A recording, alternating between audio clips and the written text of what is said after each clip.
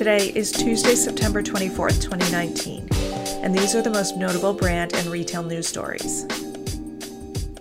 This week, Tucker Fort of Smart Design, a consulting agency, sat with Michelle Greenwald, a contributor to Forbes, to discuss 5 trends in product development. Tucker told Greenwald, quote, "How brands are developing offerings in response to massive changes in technology, customer expectations, and the role of data is shifting rapidly. Here are the 5 trends. 1. Packaging design is shifting for the change in sell channels. Design briefs are less focused on in-store shelf impact and more on the experience of shipping and opening boxes. Packaging's moment has shifted to post-sale rather than pre-sale. The packaging is more focused on creating emotional experiences that make customers feel good about the brand when they receive it at home individually. Today, packaging needs to be as much about reinforcing the consumer's decision to purchase as it is to sell on shelf. 2. Brands are looking forward to opportunities to stay engaged with their customers beyond the purchase of a single product. Approaching brands as an ecosystem is one way to achieve this. Smart Design gave examples of their work with Ford and Gatorade.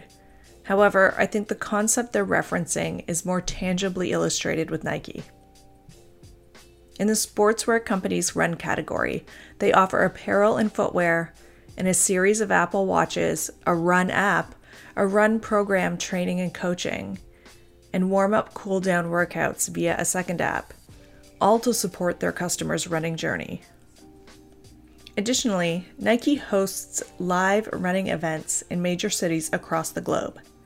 Nike has a refined and thoroughly developed pre- to post-sale service program to keep the customer engaged with the company.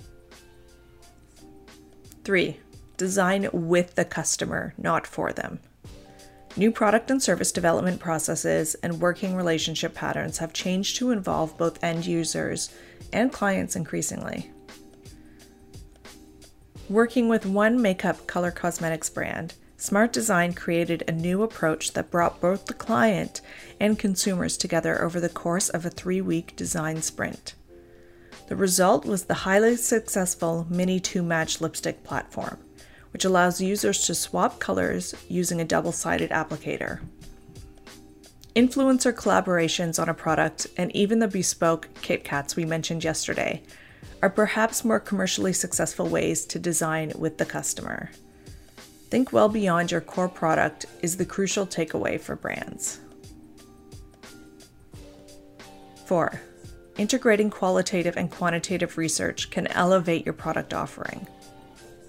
Quote, "It really allows us to experiment, learn along the way, and course-correct projects much faster," said Francesca Passioni, design director at Smart Design.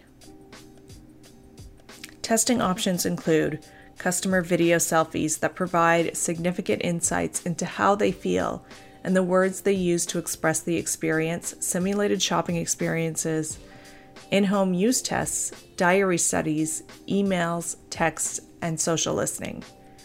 Check in with your customer often and get more varied input. And 5, patience is back as companies take the time to test many smaller ideas and support the ones that will grow into the next big idea. Company expectations have also changed to give time for ideas to prove themselves in sequential phases and accommodate new, broader learning curves. The Gatorade GX customizable hydration system is a great example. The product has gradually evolved over the past 5 years. From professional sports teams to amateur teams to the population at large via e-commerce. So aim high and be patient.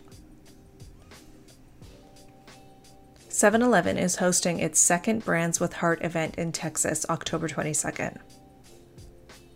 The event is essentially a call for emerging brands to showcase their product for a spot on the convenience store shelves. The winning items from last year's event already have hit store shelves in select LA locations, according to Chris Harkness, VP of Merchandising at 7-Eleven.